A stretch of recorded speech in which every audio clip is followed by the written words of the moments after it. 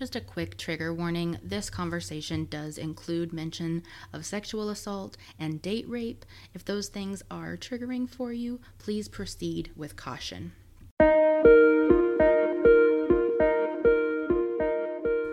Hello and welcome to the Let It Matter podcast. I'm your host, Kelly Wolf. Here at Let It Matter, we seek to make space for and honor what matters to us as individuals, as communities, and as beloved children of God. The Bible tells us in 1 Peter 5 to cast our cares on God because God cares for us. That tells me that God cares about what we care about. In their song of the same title, the group Johnny Swim offers this invitation. If it matters, let it matter. So that's what we're going to do. I invite you to join me for the next 30 to 45 minutes as we make space for, honor, celebrate, or lament, and as we name what matters.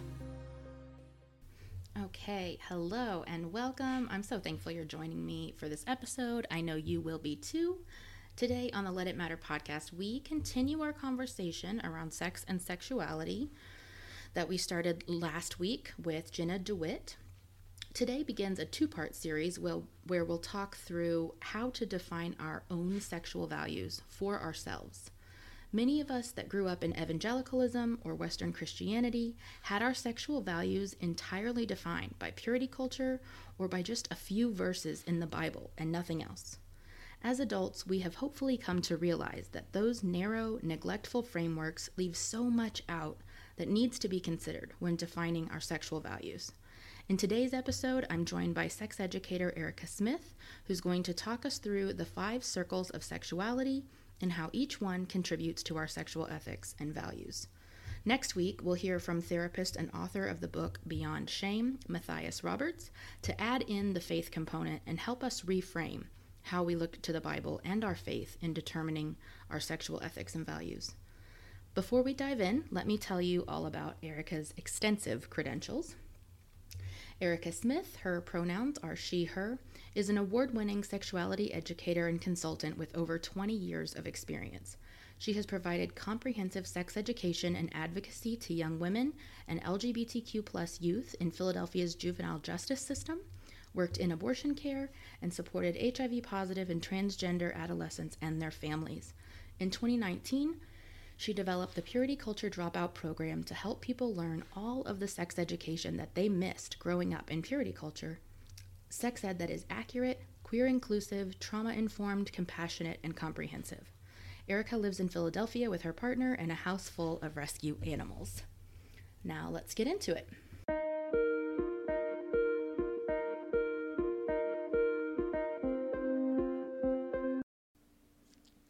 Okay, Erica Smith, thank you so much for joining me on the podcast today. I'm thrilled to have you here.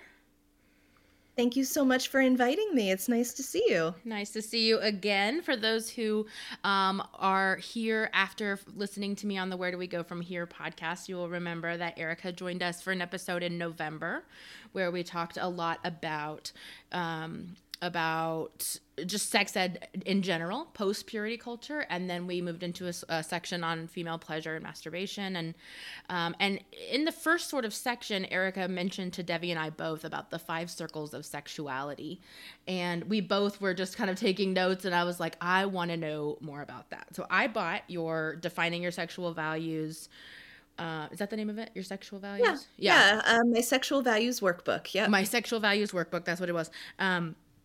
So I purchased that and have been working through it sort of slowly. I didn't want to rush through it. I wanted to give myself time. And as I got to the 5 circles again, I was just like, we've got to do this. So your episode is sort of part 1 in a 2-part series I'm going to be doing with, like I said, I think I've told you this, you and Matthias Roberts.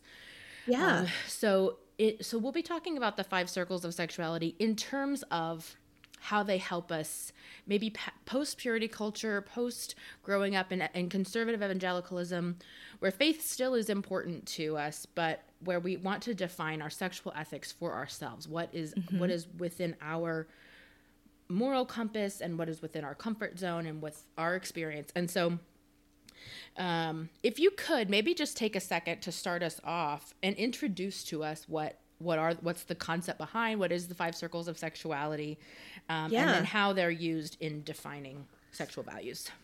Sure, absolutely. So, first, I want to give credit where credit is due. The Circles of Sexuality is a model that was created by a professor in the early 80s. Okay. So, the model was designed by Dennis Daly, Dr. Dennis Daly.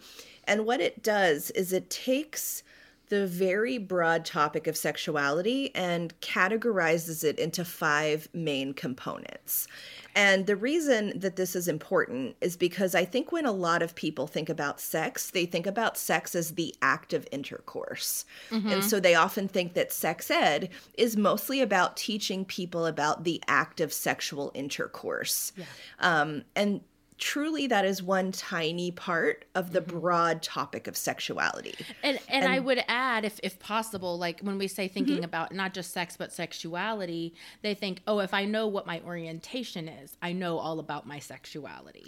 Oh, if yes. I know I'm straight, then I know my sexuality. And I think what you show us, or what you will show us in this conversation, is that sexuality is also a far more broad 100% concept. Yes. Yep. Yeah. So I'll let you continue. Sorry. Yeah, sure. Like sexuality does refer to our sexual identity, the label we choose for ourselves. But the topic of sexuality is so broad, and that is why I think the 5 circles model is really useful in my work as a sex educator, especially teaching people who do not have a background of good sex education. It makes the big topic much more easily digestible. It's like, here are 5 specific areas. Yeah. So did you ask me to break them down for you? I don't remember So we're gonna go through them piece by piece. Okay, great. And so I just wanted you answered the question perfectly. Just sort of introduce the topic to us. What are the 5 circles of sexuality for those who hadn't heard of them? And then so let's start with circle number 1. I'm gonna go through these in the order that they're found in your workbook, which is, so that's what the numbers are that I'm referring to. I don't know if if that's the same that you say Dr. Daly? Dr. Daly, I don't even think they're not in any particular order. It's just that there are 5 of them. So okay. So I'm gonna go through them in the order that they appear in the workbook. So the first one is intimacy, and on each of these, if you could just sort of talk about what belongs within this circle, and then how does it sort of relate to defining our sexual ethics for ourselves. Yes. So intimacy, again, sometimes that word gets used as a synonym for having sex. Like, right. I was intimate with someone, which is just kind of a colloquial expression and not really a accurate description of what intimacy actually is. Yeah. Intimacy is our ability to express and have a need for closeness with other people. So it's things like caring about someone, sharing things with them, liking someone, loving someone, trusting someone, being vulnerable with someone, sharing secrets or personal information with them, taking emotional risks with them. And that is, it's a very important aspect of our humanness, is to develop close, intimate, caring relationships with other people. And the reason that I think this is an important area to look at if you're defining your values after learning them from purity culture is because you are taught to relate to one person in a very specific way. Like, you find a lifelong mate, a lifelong, sexual and emotional and romantic, you marry, and that's it. Yeah. And there's not a lot of attention paid to thinking about intimacy in how to share it with another person in a healthy way. Or does it only have to be shared with one person? Can you have that kind of emotional vulnerability with many people? Right. I know, you're taught in purity culture that kind of thing is it devalues a relationship to have any other kind of like emotional intimacy with another person. And so I really invite folks to think about like, do you believe that? How do you trust? How do you trust? How do you know you trust? How do you know you feel safe with someone? Those are big questions. And I would wonder, I mean, I imagine within this circle, as you're defining for yourself, is a big question for me and for many people once they began sort of forming their own sexual ethics and dating in adulthood and stuff like that is, where does casual sex, or where does dating but not marriage, and sex within dating but not marriage, how does that fit in? And with intimacy, it makes me, because I feel like we are so stunted in the area of intimacy because we're taught it only looks one specific way. We can either use sex to put up a wall, or we can be vulnerable in sex, but I don't think we know how to,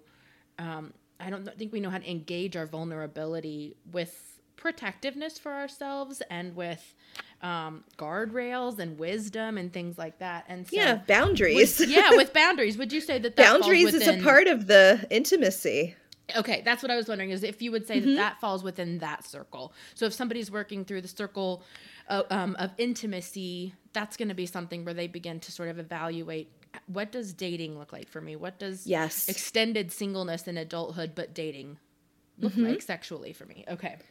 Yeah, that's where like communication with partners comes in. That's where like all of the skills that have to do with like relational skills, listening to a partner, being able to hear feedback, being able to share our feelings with a partner, all that stuff falls under intimacy. Okay. And so if you remember in the workbook, this is where I also ask questions like, do you think you need to have a deep emotional connection in order to have a sexual experience? And that's that is a very personal question, because, purity culture would dictate that we don't have any sex unless we are deeply emotionally married and committed.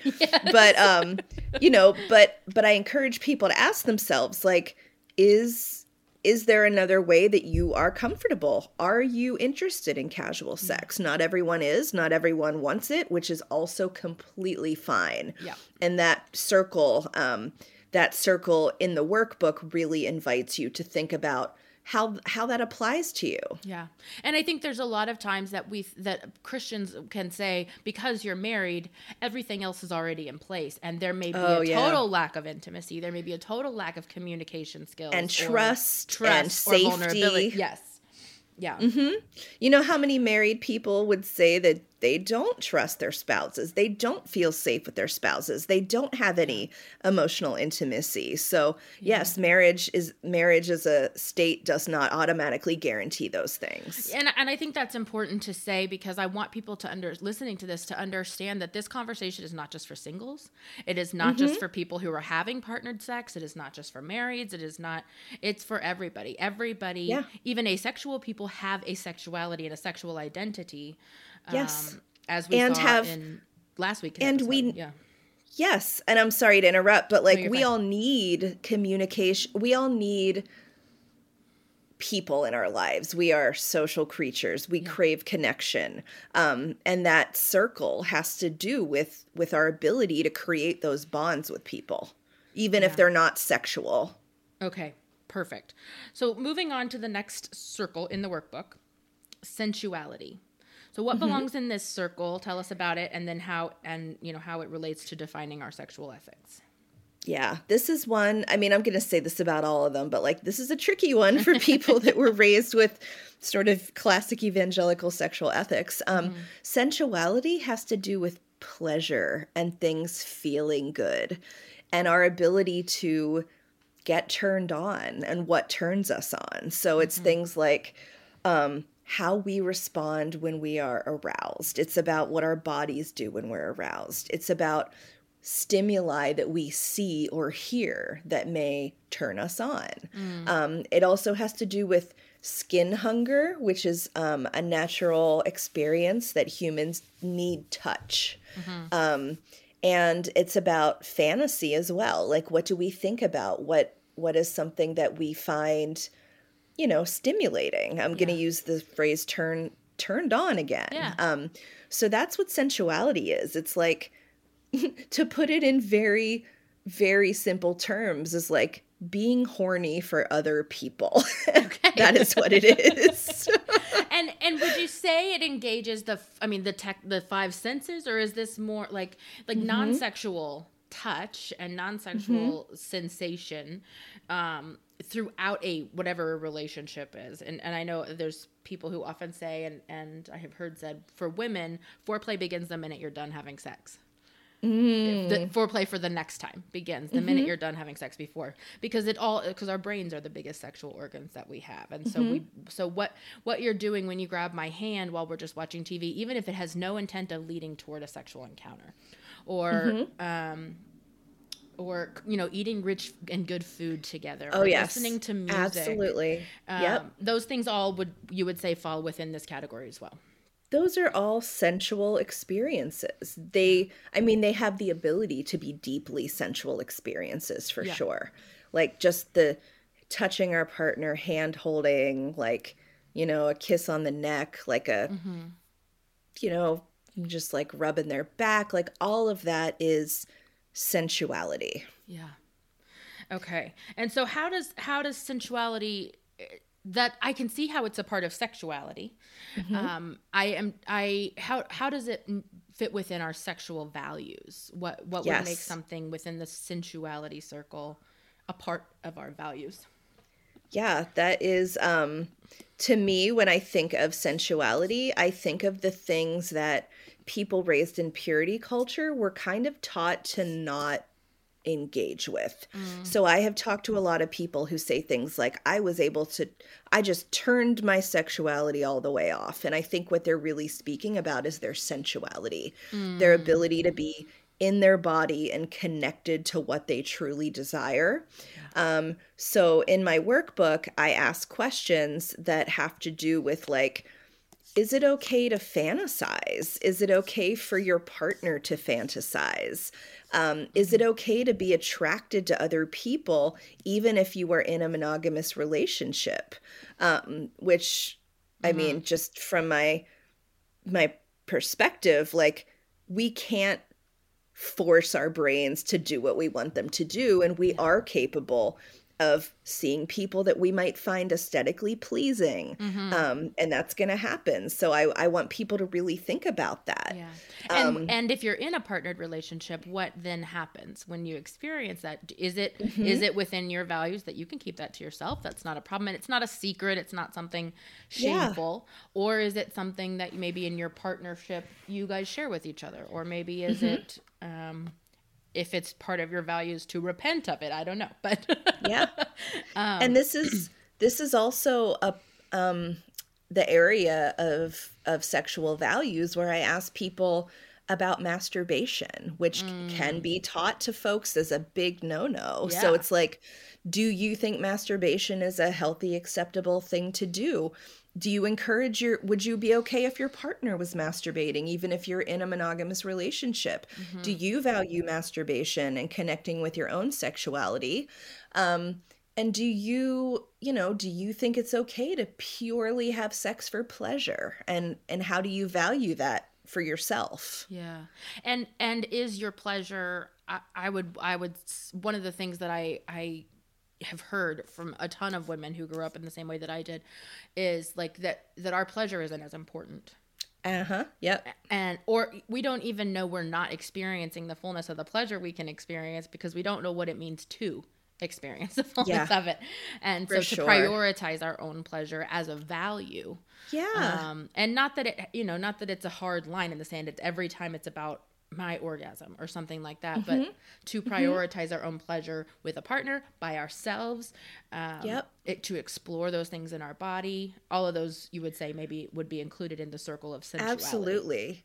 And when I work with women in particular who feel like they have a lot of trouble connecting to their sexual pleasure, I first encourage them to note all of the little ways they experience pleasure in their day-to-day lives that aren't related to sex. So like, the examples I give are like, do you have like a soft pillow that is your special soft pillow? And do you eat the full fat yogurt because it's more delicious? And do you light a scented candle just because you love the smell? Like, pay attention to all the little ways that you experience pleasure and start getting more comfortable with that, so that you can eventually come to understand that you deserve this stuff for no other reason other than for the sake of pleasure. That's right.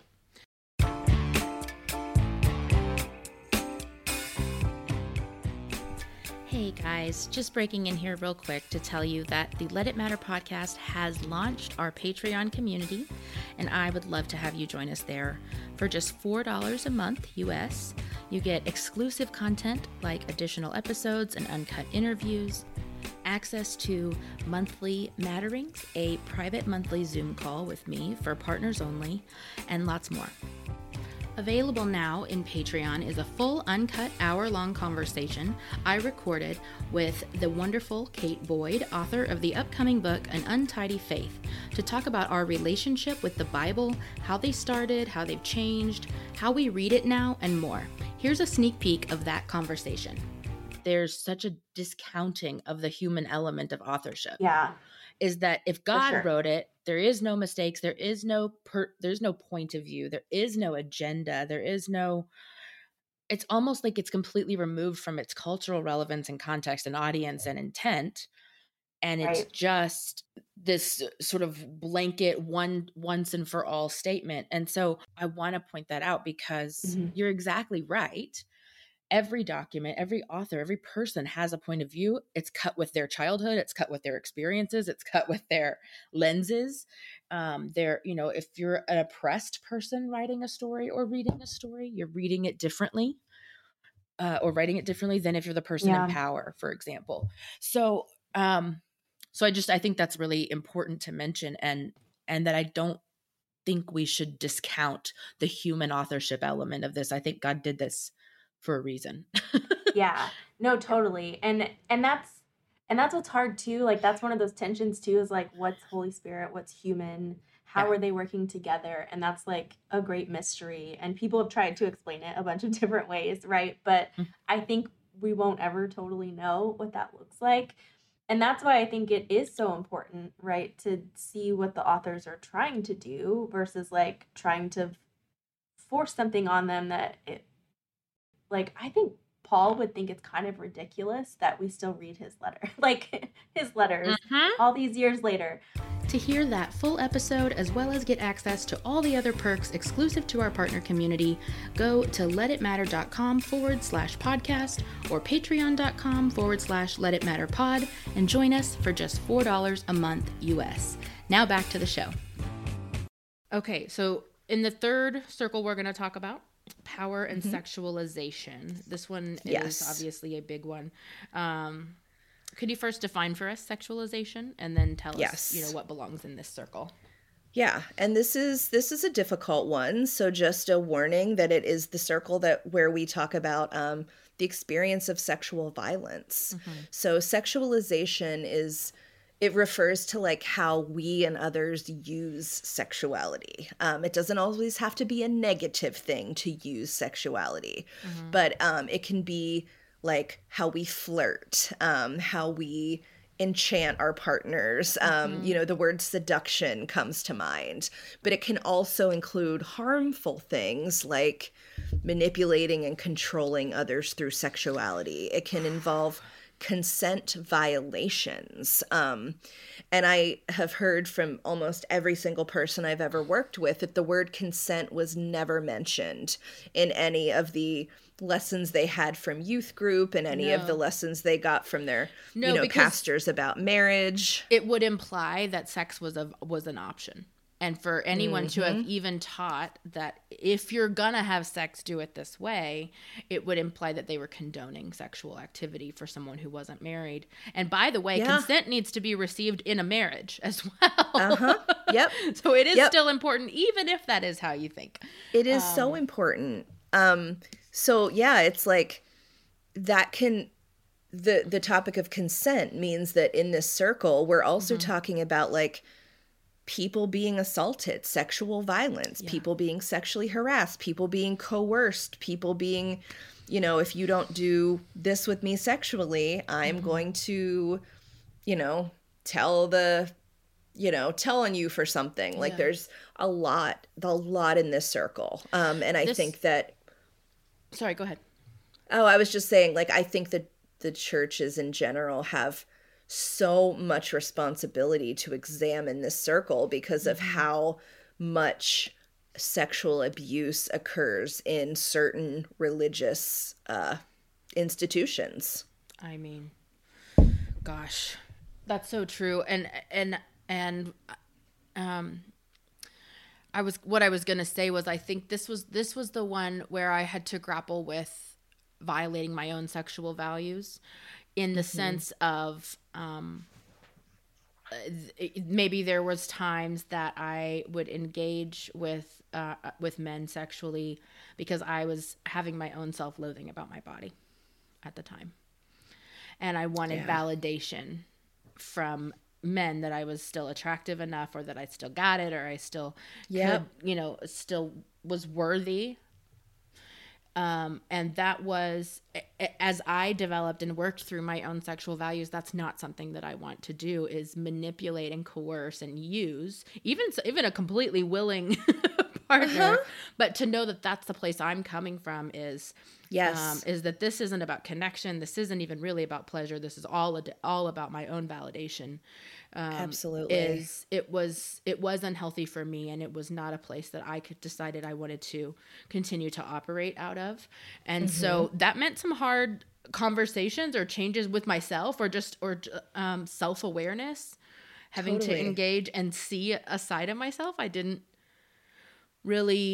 wasn't really that proud of. And then I had to go to therapy, and I had to work on the part of myself that was self-loathing. And I don't feel those things anymore. I love my body. I love who I am. I love my personality and those things. And so, I love hearing that. But there was a part of purity culture that also made me feel like, because I'm not married yet, it may never happen.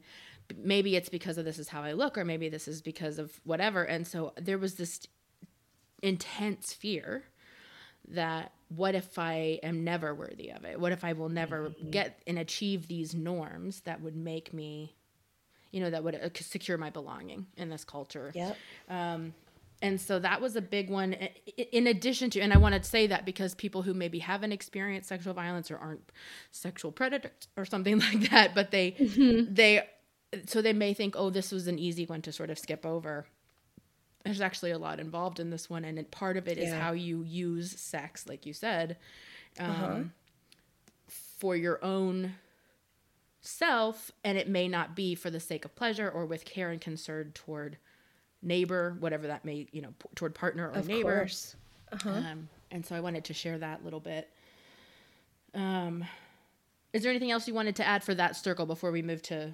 Yeah, I was just going to say, this circle also really relates to purity culture, because I want to just focus on the experience of like young women in purity culture, but you were always taught that you are tempting, so that you were basically taught that at any moment you could be using your sexuality to harm a young man in his own journey of purity. So it like paints young women as inherently dangerous, but it also paints young men as inherently dangerous, because they're taught that they could, you know, just act out of their own values at any point because they just can't help it. So the circle is incredibly relevant. This is where the topic of victim blaming would come in. And there's so much victim blaming in purity culture. I'm going to give a trigger warning at the beginning of this episode, but I want to share that after I was drugged and raped whenever I was 19 years old, and by two guys. And at the time I didn't tell anybody because I had been drinking with them. And I thought I victim blamed myself. I thought I am responsible, at least in part, for putting myself in the situation where it could happen. And for 7 years, I suppressed and didn't tell anybody. And so it stunted my healing. It stunted processing. And I was like at that age, basically, in terms of my trauma, for 7 full more years, and then I could start to peel back the layers. I'm still working through it, but Absolutely. you know, what is that? 16 years later now, but Yep. but it's that you're exactly right that the victim blaming is not just for other people. It can be internalized towards ourselves Yep. as well, where then we don't get healing or justice for crimes against our bodies, because we blame Absolutely. ourselves too. Yeah, and blaming ourselves is like that's like the police in our heads. Like the outside forces do it to us, and then we begin doing it to ourselves, which is how this all continues exactly to right. perpetuate. Oh, that's exactly right. Moving into the next circle, just for the sake of time, sexual health and reproduction. So Yeah, this one this seems is like the most prominent one, or the one everyone would think of. Yep. But what belongs in this circle, and how does it relate to defining our sexual ethics? Yeah, so this is where the active sexual intercourse goes in this circle, but so do things like our body's sexual anatomy and physiology. Like, what are our genitals? What do we call them? What were we taught about them? Do we know how they work? Do we know how they function? Have we ever It's looked also at them? have we looked at them? Yeah. Uh-huh. Yeah. It also covers things like pregnancy and STIs, which brings up topics of birth control. And, I know people will say, well, condoms indicate that you are premeditating sex. So there's a value to explore right there. Like, Yeah. are you prepared for safer sex? Is it important to you? Are you prepared to have conversations about it? How do Yeah. you feel about people using birth control? How do you feel about yourself using birth control? How do you feel about abortion, not just for yourself, but for other people's access. Yeah. So there's a lot of values around here. A ton. A ton. Yeah. Yeah. I mean, and especially now that there are 50 at least different manifestations of abortion law in the United States, and that there are you have to think about this when you're traveling, what state you're going to be in. You have to think about Absolutely. this and access to birth control. We've just seen the Florida courts beat back a requirement for teenage students to have to report their menstruation. Yep. And In Texas now, young people, like people under 18, can't even get birth control without parental consent. great. I mean, yeah. Really great. In the Bible Belt, that's a great place to do it.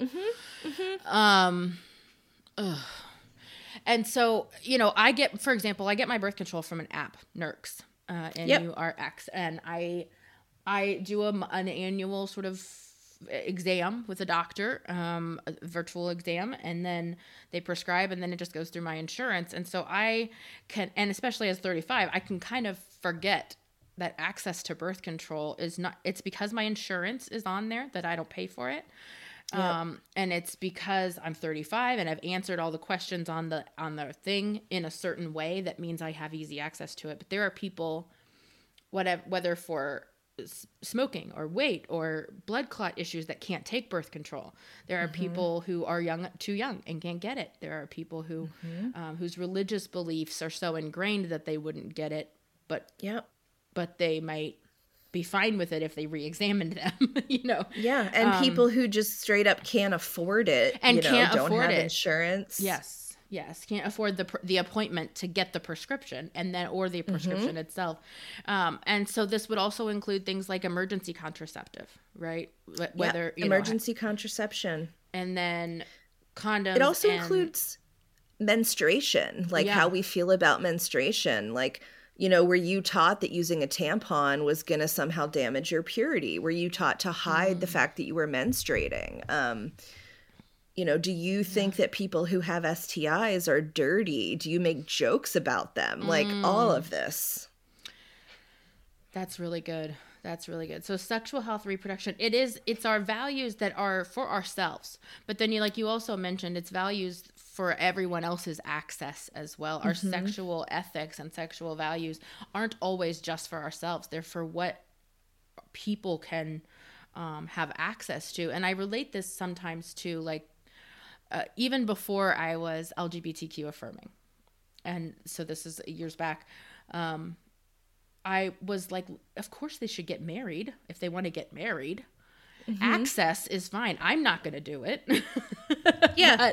But access is fine. If it's about taxes and health insurance and legal, if they want to put it on paper with the state, by all means. And that's not the most evolved position, but at the same time, I would encourage people to think about this in terms of like, you don't have to do it if it's, there's levels to those ethics, right? What's personally acceptable for you as your ethics, and what access to the public means. Yes. And like, I make that very clear later in the workbook that there is a difference between like what you consider that feels good for you. You might think, I never want to have sex with someone I'm not in love with. And that is great. Yeah. But to say no one should ever because I don't want to, that's the issue. Or to say our faith doesn't believe in birth control. And so no one should have access to birth control. Or our faith doesn't believe in abortion. And so no one should have access to abortion. Or condoms. Or Planned Parenthood, which is a sexual health clinic, a women's health clinic. And we see a ton of that in today's conversation. And so I think this is a really important circle to sort of dive into for your personal ethics, and then to decide if you can separate them from what you believe your public ethics should be. So moving into the last circle here, circle 5, as I'm naming it here, sexual identity and gender. Yeah. What belongs in this circle, Eric? All of the things. Yeah. And then how does it relate to defining our values? Yeah. So what belongs in this circle is like our experience of our own gender and sexual identity. So that breaks down into, everyone is assigned a sex at birth. So for example, I was assigned female. The doctor said it's a girl, but my gender identity is like, do I feel like a girl? Do I agree that I'm a girl? Does that match? Does that make sense for me? So any issues related to gender, including like gender roles and the cultural expectations that we have about what a man is and what a woman is and what we act like and how we dress. All of that falls into this circle, as well as our sexual identities. So like who are we attracted to? Are we straight? Are we bi? Are we pan? Are we gay? Are we asexual? Like all of that stuff falls into this. And so I think that this is important because one, this value or this circle would be completely ignored by many churches that espouse purity culture. It would just, we don't talk about that because it's not okay to be gay, it's not okay to be trans, men are men and women are women. So I think it's important to unpack this because it is such a vital part of who we are is our gender and sexuality. Even if you are straight and cisgender, it is still a part of who you are. So I think it is really important to unpack because even people that are straight and cis might be struggling with the expectations of all that a woman is supposed to be, or like all the roles that a woman is supposed to occupy. Ooh, that's really good. Okay, as we wrap up, I want to just tell people that was a quick and dirty introduction to the 5 circles and to defining our own sexual values. Erica's workbook is phenomenal, and it is, I think, 85 pages of. It's a lot. It's let me see. I have it open in front of me on my other table. I think it's 80 something. It's close to 60 actually. So maybe maybe I'm thinking 58 pages. Yeah, it is a lot. it is thorough and it is generous. And we had this experience, Debbie and I did when we had you on Where Do We Go From Here, that we sort of expected a really just sort of progressive sexual ethic to not include all the warmth and empathy you have for people who grew up in purity culture, or people who still hold some more conservative sexual ethics and values than you do, for example. Or and I want to just commend you to listeners who may think, oh man, someone who could even be talking about abortion or being transgendered their workbook is not gonna be for me. And I want to just say, yes, it is. Yes, it absolutely is, because you have receipts. that you have worked with people. This is your primary area of work and study, is people who grew up in extremely conservative and purity culture type environments, and therefore may still retain some aspects or all aspects or a few that they grew up with. And so Absolutely. I just want to commend you in that way, because your warmth and empathy and compassion and the way you the patience to educate, the way you just say like, okay, well, let's back up and here's what belongs here. And then you need to decide for you if that's okay with you. Whether you don't tell us what to think about it, but you just tell us what's involved in thinking about it, and then invite us to do that. Thank you so much for that, Kelly. I mean, I pride myself on being a good teacher, and a good teacher has to meet people where they're at. And I don't want to create, this workbook isn't to create clones of my values. It's to give people the space to think about their own, to give people room to consider their own. And I don't expect everyone I don't even share my own values when I write the workbook. You don't know what my values are. That's right. So, that's right. Yeah. I have so much compassion for people who were essentially indoctrinated. And that's what this is. And I'm not going to indoctrinate in another fashion. I want people to ask questions, and that's what this workbook is for. And so I'm thrilled to announce that you have partnered with the podcast, that you are going to be giving away a virtual or a PDF of it. And so we will announce the winner of that a week from the air date of this episode. And so on the 27th, we'll announce the winner. And I promise you guys, you'll want to make sure you enter into that giveaway. Yes, I'm happy to share. It always means a lot to me to hear how the workbook has impacted people. So when you talk about it, and if anyone else has told me like it was really helpful to them, that means so much. So I'm just so happy to be able to share it.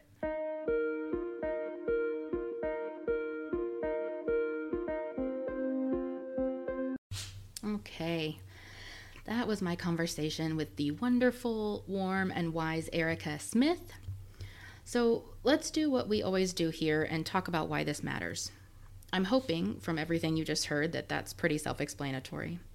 Intimacy, sensuality and pleasure, power and sexualization, reproductive and sexual health, orientation and gender identity, and all that is encompassed within those things are absolutely vital aspects of our sexual values and sexuality as a whole.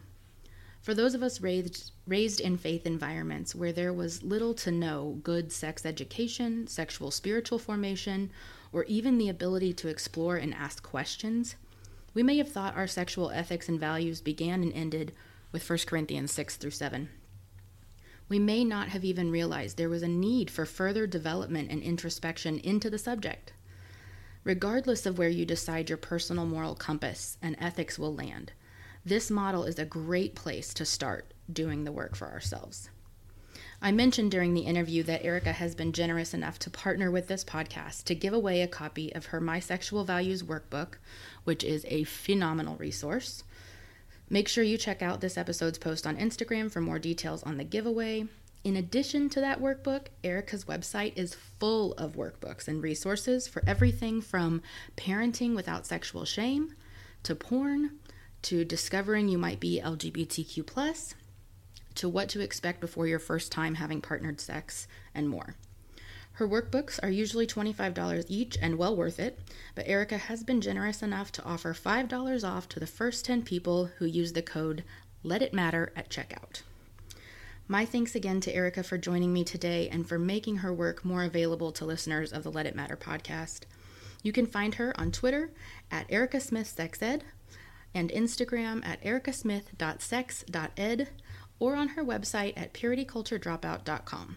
I will link to all of these, of course, in the show notes as well. Before we go, if you could please take just a moment to pause this episode before the benediction and hit subscribe or follow wherever you are listening to this podcast.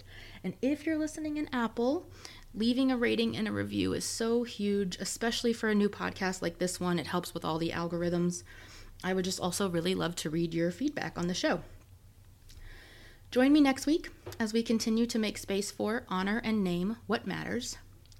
And now, according to our little tradition as we close out, I offer you this benediction adapted from 1 Thessalonians 5:23 through 24 in the Message version. May the God who makes everything holy and whole make you holy and whole, and put you together, spirit, soul, and body, and keep you for the coming of our Master Jesus Christ. Amen.